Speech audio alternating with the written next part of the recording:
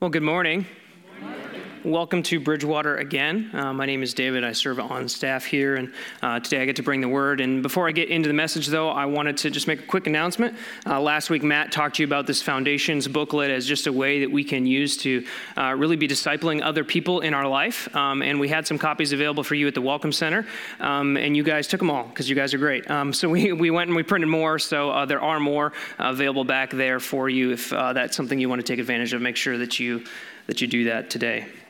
Well, last week we jumped back into a series in Nehemiah that we really started last year. We're asking how we can be a part of God doing something amazing in our communities, in our workplaces, in our families. How we can be a part of God starting a movement. How can we be a part of that? And Matt kicked us off last week talking about how really that has to start with the Word of God. If we want to be a part of God doing something big in our communities, it has to start with what He has said to us and us being obedient to that. And today we're going to really be talking about the next component of a movement of God, and that is prayer.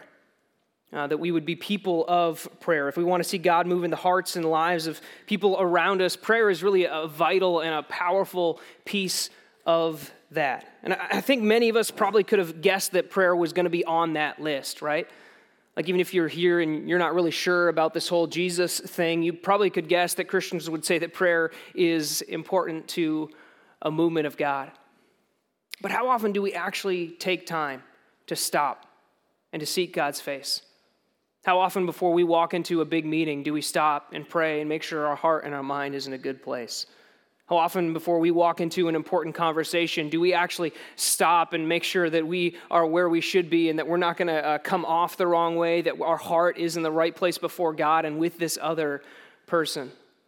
How often before we have a big decision do we actually take the time to stop and seek God's face, make sure we're getting His input on this decision? And I don't know about you, but I know for me, oftentimes I know I should pray about something, but I just don't know where to start. I don't know how I should be praying for a movement of God. Where do we start when we're trying to pray about that? Well, today I'm going to give you 2 steps for prayer that I think we see here in Nehemiah chapter 9 that will help you as you seek to become a part of what God is doing in your family, in your community, in your workplace.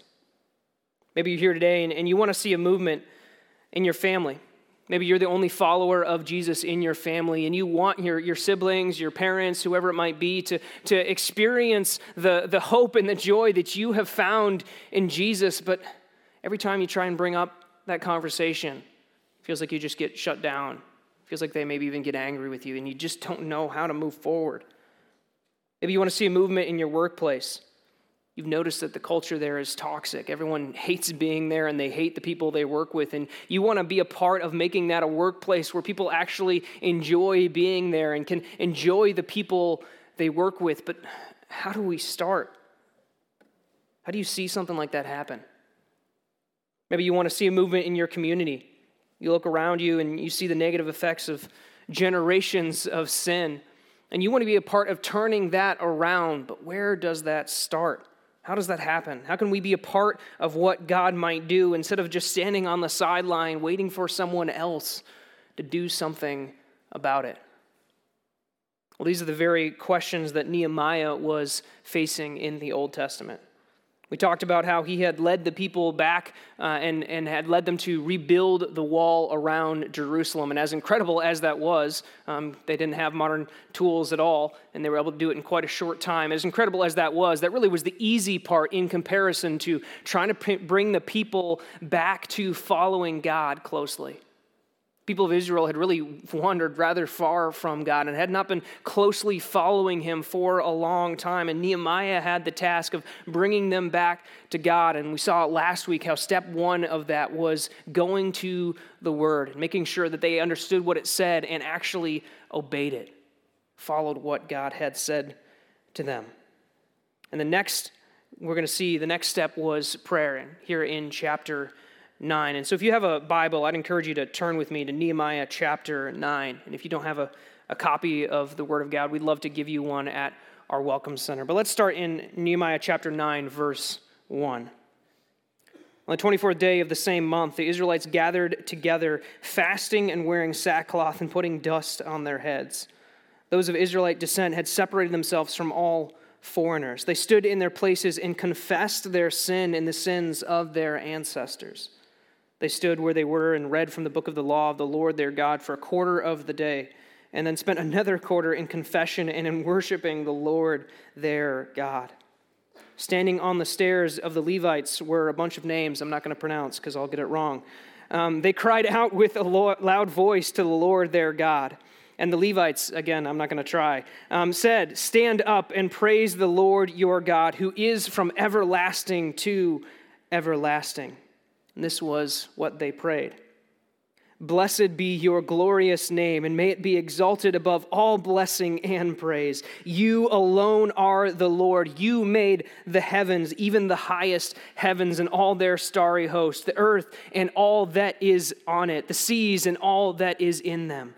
You give life to everything, and the multitudes of heaven worship you.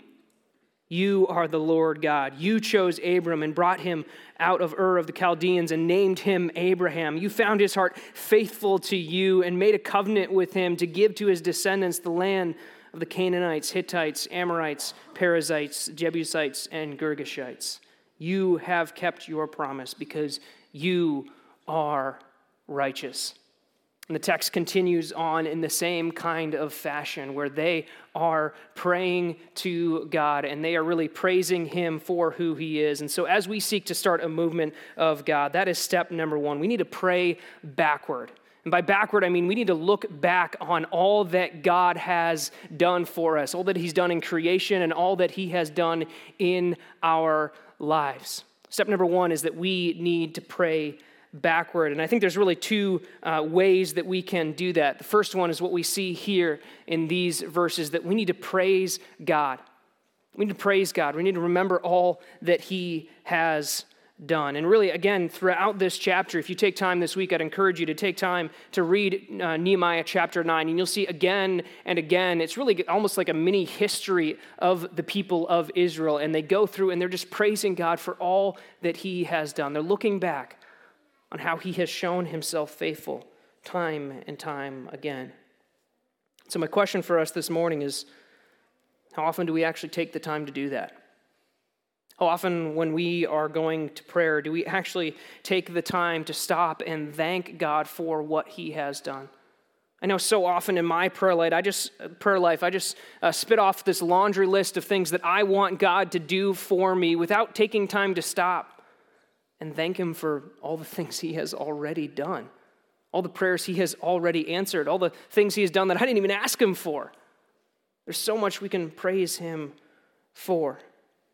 So often we think of prayer as just asking God to do things for us, but I think the Bible talks about how it's really so much more than that.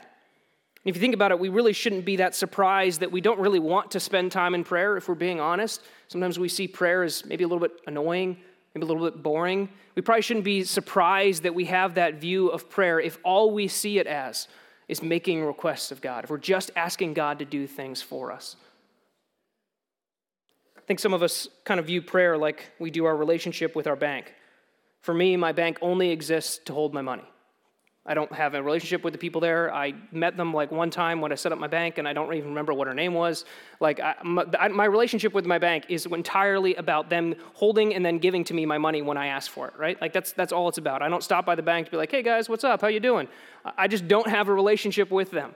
I'm not excited about my relationship with my bank. I'm excited when they do their job right and I get my money, right? But I'm not excited about my relationship with my bank. I think some of us view God a little bit like that sometimes.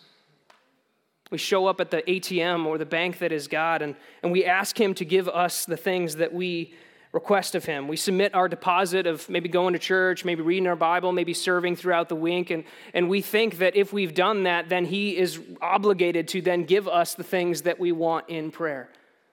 And that's all we see our relationship to God in prayer as. We just see it as, well, we're supposed to do certain things, and then he's obligated to give us stuff back. And we shouldn't be surprised if we're not excited about prayer, if that is our only view of prayer, if our view of prayer is limited to that. See, the Bible portrays prayer as really an end in itself, but I think so often we see it as a means to an end. It's a means to getting what we want. If you've never really spent time in prayer just thanking God for who he is and what he's done for you, I'd encourage you to take some time this week and just try and do nothing but thank him for who he is and for what he's done for you. Maybe just sit down with a piece of paper and try and write out a list of all that God has done for you.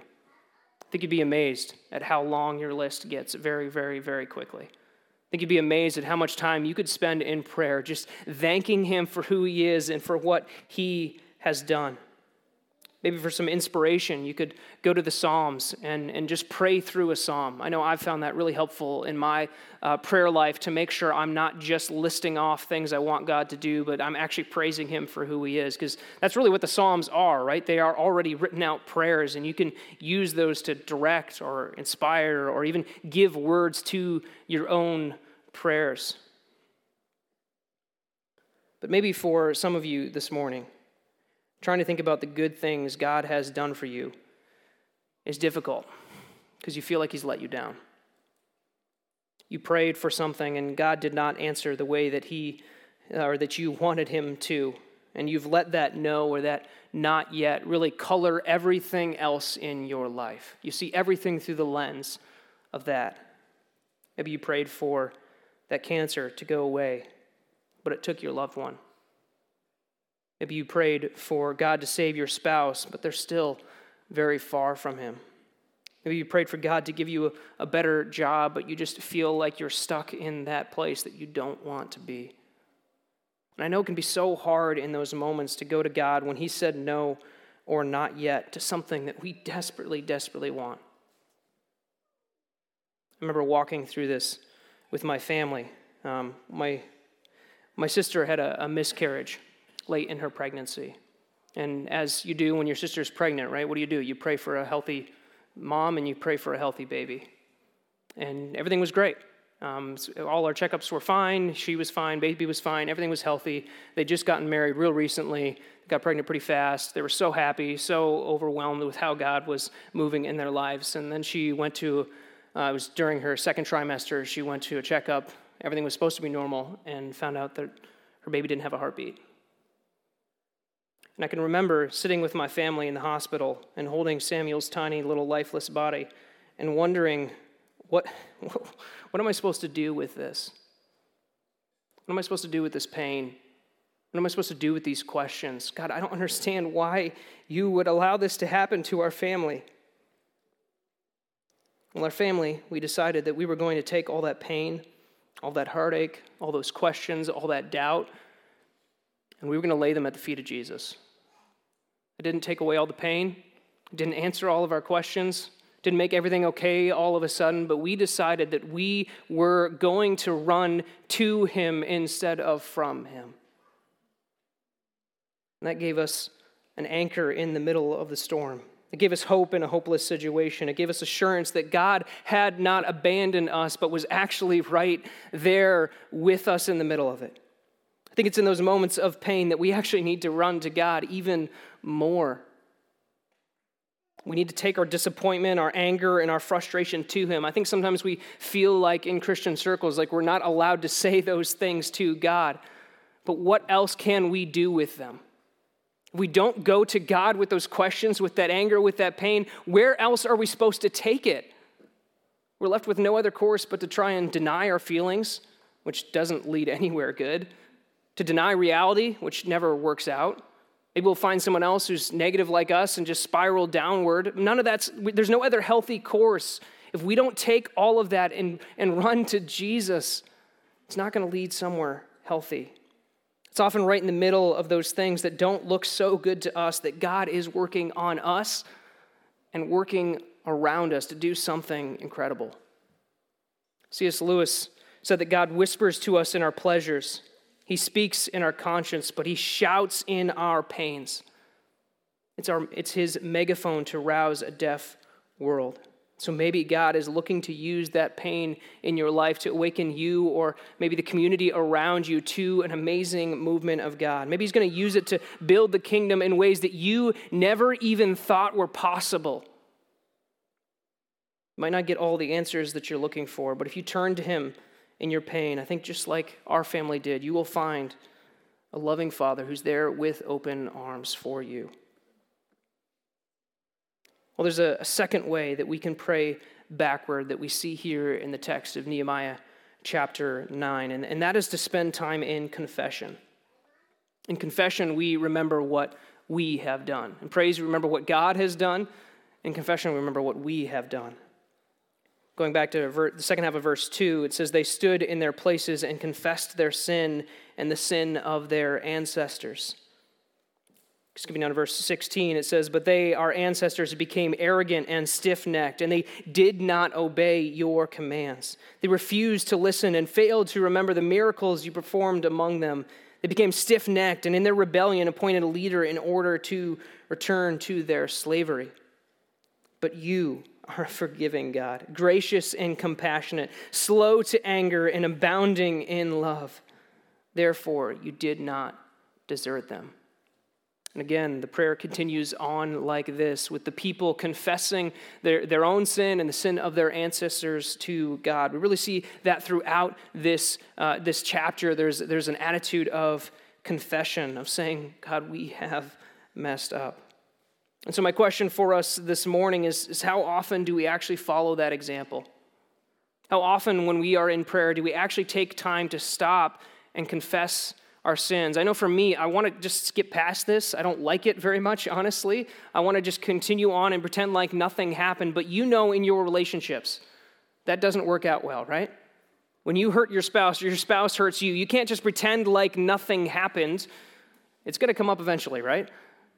You've got to have some time of confession. Really, confession is foundational to any healthy relationship, and that is true in our relationship with God. As sinners who break God's law every single day, I know there's more in my life than I probably want to admit to you or even want to know is there myself. So I've got to be somebody who takes the time to stop, confess my sins to God. I was talking to a guy in my small group recently, and he was struggling with a sin he had committed in his life, and he felt like as a follower of Jesus, it's something that he shouldn't be struggling with anymore. He's like, I'm a follower of Jesus. Why is this a problem for me? And I took him to 1 John 1, 8, and 9, which has become one of my favorite verses recently because these verses just have such amazing hope for us. Let's look at those. If we claim to be without sin, we deceive ourselves and the truth is not in us. If we confess our sins, he is faithful and just and will forgive us our sins and purify us from all unrighteousness. What I told him was this letter is written to Christians. So verse 8 is saying there will be sin in your life. Don't try and deny it. Don't try and pretend like it's not there. Don't try and pretend like you're better than that. If we claim to be without sin, we deceive ourselves. And so there will be sin in our lives. But the amazing news here in verse 9 is that if we confess, God is faithful to forgive. Notice that it doesn't say he's maybe going to be willing if you do certain things. It doesn't say he might forgive if you try really hard to make up for it. It doesn't say he'll consider forgiving us. It doesn't say if we perform a certain way and make up for what we've done, then he'll forgive us. No. It says he is faithful to forgive and to purify us. It's as if God is there waiting with open arms for us if we will just turn to him in confession. No matter who you are, no matter what you have done, if you will turn around, you will be forgiven. You can't get to a point where you out-sin God's mercy. You can't get to a point where all of a sudden his forgiveness runs out and he says, you know what, you've met your limit, I'm done with you. That's not going to happen. He is faithful to forgive time and time and time again. That's what's so amazing about his grace. There's such hope for sinners like you and like me in these verses. I think one area of confession that probably many of us, I know I need to walk in as it relates to starting a movement, is that we often complain about the very things that God wants us to be a part of changing. I know over the last few years, I've realized that the very things I complain about, am annoyed with, am frustrated with in my family, in my workplace, in my community, those very things I'm like, why is it that way? God wants me to be a part of doing something about changing that. But I know I often so want to just be like, oh man, somebody really should do something about that. Oh man, these people, what's wrong with them? Why aren't they doing things differently? It's really easy to just complain and moan and grumble when God wants us to get off our rear end and actually do something about it. So if we want to see God start a movement in our communities, then we need to first, maybe some of us, confess that maybe we've been in the way of what God wants to do. And then we need to get up and start being a part of that solution. Step one in prayer is to pray backward, to remember what we've done and what God has done. Well, secondly, step two is to pray forward. To pray forward. This is where we look to God to do what only He can do. Jump down to verse 32. Now, therefore, our God, the great God, mighty and awesome, who keeps His covenant of love, do not let all this hardship seem trifling in your eyes. The hardships that has come on us, on our kings and leaders, on our priests and prophets, on our ancestors, and all of our people, from the days of the kings of Assyria until today. And all that has happened to us, you have remained righteous. You have acted faithfully, while we have acted wickedly. Jump down to verse 36. But see, we are slaves today, slaves in the land you gave our ancestors so that they could eat its fruit and the other good things it produces. Because of our sins, its abundant harvest goes to the kings you have placed over us. They rule over our bodies and our cattle as they please. We are in great distress. So as we pray forward, I think what we can do from the example we find here in Nehemiah is we can request. We can ask God to change what only He can change. That's what we see really throughout this prayer. They're not super specific with it. They're not very direct with it. But I think as they're taking their case before God, as they're saying, we are in great distress. So it's very clear. It's implied that they're saying, God, do something about this. Only you can change this. Help us, please. Help us. What's interesting about the prayers in the Bible is that you will find very few requests in them. Most of the prayers in the Bible are focused on praying backward, on remembering what God has done and remembering what we have done. You will find very, very few requests in the prayers recorded for us in Scripture. But at the same time, the Bible is also clear that God loves to hear from us and that He moves in response to our prayers. And so we shouldn't be at all afraid to make our requests known to Him, to ask Him to change what only He is able to change. But here's what's so amazing, I think, about the pattern of prayer we see here exemplified for us in Scripture. When we start with confession and praise, it helps us get our hearts and our minds in the right place first before we make our requests to God. When we remember all that God is and all that He has done for us, remember who we are and how we have wronged God and how we don't deserve a single good thing from Him, that helps us come to Him with our requests put in their proper place. When we remember that He has already met our greatest need in Jesus, all of a sudden that need for a job, that need for whatever it might be, it becomes smaller in a good way. All of a sudden remember that God has been faithful to us time and time and time again. We remember all that He has done, and we realize He's not going to fail us now. He's not going to abandon us now. We realize we come to Him with a greater humility because we understand that we don't deserve what we are asking for. We don't even deserve for Him to listen to us, yet He does. He loves to hear from us. I think praying this way helps us first center our hearts and our requests in the goodness of God. And can I encourage you, as you make requests to God, I think we need to be a people who ask Him to do big things. I know in my life, I can get so small-minded. I can doubt God's goodness, I can doubt His power, and I end up asking Him for some pretty small things. But God is a big God who loves to do big things, and I think we should be bold in our requests and ask Him to do amazing things. And I'm not talking about praying for a mansion and a job making 6 figures. I'm talking about things that make a difference for eternity, things that will outlast our lives. Pray for God to reconcile that marriage that you just feel is ruined. Pray for God to save that person that you think is just too far God. Pray for God to turn around that community that's been suffering for generations because of their own sin. Pray for big things. He is a big God. I want to make sure that if God decides not to move in a big way, it's because he decided to say no, and not because I failed to ask him for it. I don't want to get to the end of my life and get to heaven and be before God and realize that I missed out on so much because I simply didn't ask him. I think I want the same for us. I want the same for Bridgewater Halstead, that we would be a people who ask big things of a big God.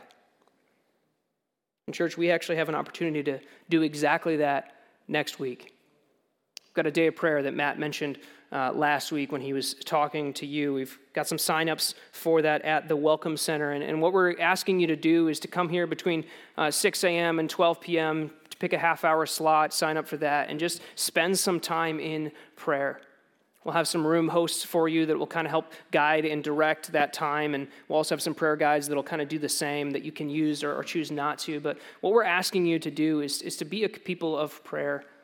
And if you're thinking to yourself, man, can I just pray at home by myself? Well, the answer is yes. I hope you do. I hope you do often. But there's something special about what happens when God's people come together and seek his face together. Jesus said, whenever 2 or 3 are gathered in my name, I am there with them. And there's something amazing. We feel the presence of God in a different way when we seek his face together. And so that's what we want to do next week. We really want to follow the example of Nehemiah and be a people who are committed to prayer. We'll see next week in the next chapter that this prayer really sparks a movement among the people of Israel, a revival like had not been seen for generations and generations. It was all a result of them first becoming people of the word, coming back to what God had said, and then being a people of prayer. And so if we want to see God do the same thing here in Halstead and in our surrounding communities, we need to be a people of prayer. I think one great way we can do that is joining together in prayer for 6 hours next week with our day of prayer. So I'd encourage you to sign up for that. And maybe you've never done something like that before and it seems kind of intimidating to pray for 30 minutes. Maybe that seems like a long time, but I would promise you that time will actually go far faster than you can ever imagine. And I would just challenge you to try it. Maybe it'll blow away your expectations. I think the story of Bridgewater Church is really a story of regular people who have followed God and have asked him to do big things, and he has shown up time and time and time again. I mean, the campuses that we've started, the people who've gotten saved, people who've gotten baptized, people who are being discipled, all that God is doing here. We're nothing special. We're just people who have showed up and said, God, I'm willing, and will you do amazing things? And he has again and again and again and again. We pray all the time that God would not remove his hand of blessing from Bridgewater Church. All of this is from God, and we get to be a part of that through our prayers, and I think that's an amazing thing. And so I'd encourage you guys to join us next week as we seek God's face together. Well, not only do we get to put that into practice next week, but we're actually going to do that right now through communion. As you came in, there should have been one of these little cups on your chair, so I'd encourage you to find that. But really, in communion, we practice what we've been talking about. In communion, we look back at what we have done, how we have wronged God. We look back on how God has provided for us in Jesus. And then we look forward to what he's going to do when he comes back again. 1 Corinthians 11 says this, "For I received from the Lord what I also passed on to you, that the Lord Jesus on the night he was betrayed took bread, and when he had given thanks, he broke it and said, 'This is my body which is for you. Do this in remembrance of me.'" We look back. In the same way, after supper, he took the cup, saying, "This cup is a new covenant in my blood. Do this whenever you drink it in remembrance of me." And so in communion, we are looking back on all that God has done for us, that he has provided a way for us to be forgiven in Jesus, for our sins to be taken care of. But then Paul goes on in verse 26 and says, "For whenever you eat this bread and drink this cup, you proclaim the Lord's death until he comes." So in communion, we are really proclaiming the gospel to the world as we await Jesus to come back for us and take us to be with him. So in communion, we're looking back and we're looking forward to all that God will do. And since communion is designed to remind us of what Jesus has done for us. If you're new here and you are not yet a follower of Jesus, we'd encourage you not to participate in this because this is something that Jesus specifically commanded his followers to do. But if you have any questions about what it means to follow Jesus, we would love to have a conversation with you. So let's go ahead and take part in communion together. If you peel back that first layer, you should be able to access that little cracker there. Let's eat that together, remembering this is the body of Christ.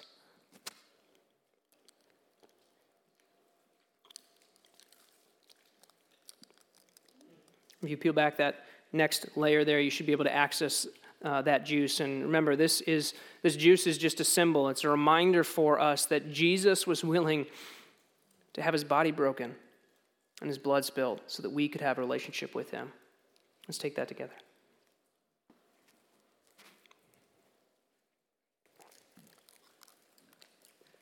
Let's pray.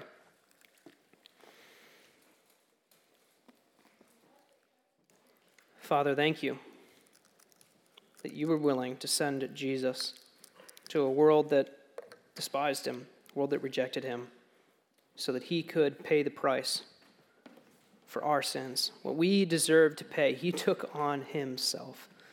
Father, we thank you for the sacrifice of Jesus, that he made a way back to you when there was no other way. We couldn't make it back on our own. We couldn't do enough. We couldn't be enough. Jesus was enough for us. Father, we thank you for his sacrifice. We thank you that you have made a way so that we could be restored to you. That when I was far from you, when I wanted nothing to do with you, you came after me because you wanted me in your family. Father, may we never grow old and tired or stale with that amazing news. I pray that this wouldn't become old hat, this wouldn't become boring or just tradition, but that we'd every single time be overwhelmed that you would love a people like us. Father, we thank you for all that you have done for us. We want to look back and remember how you have provided first in Jesus and greatest in Jesus, but even beyond that, you have protected us, you have provided for us, you have done so much of which we don't even really know about or thank you for or recognize. God, you are a good God. And Father, we want to look back and remember that we are a people who are undeserving. We are people who have broken your law.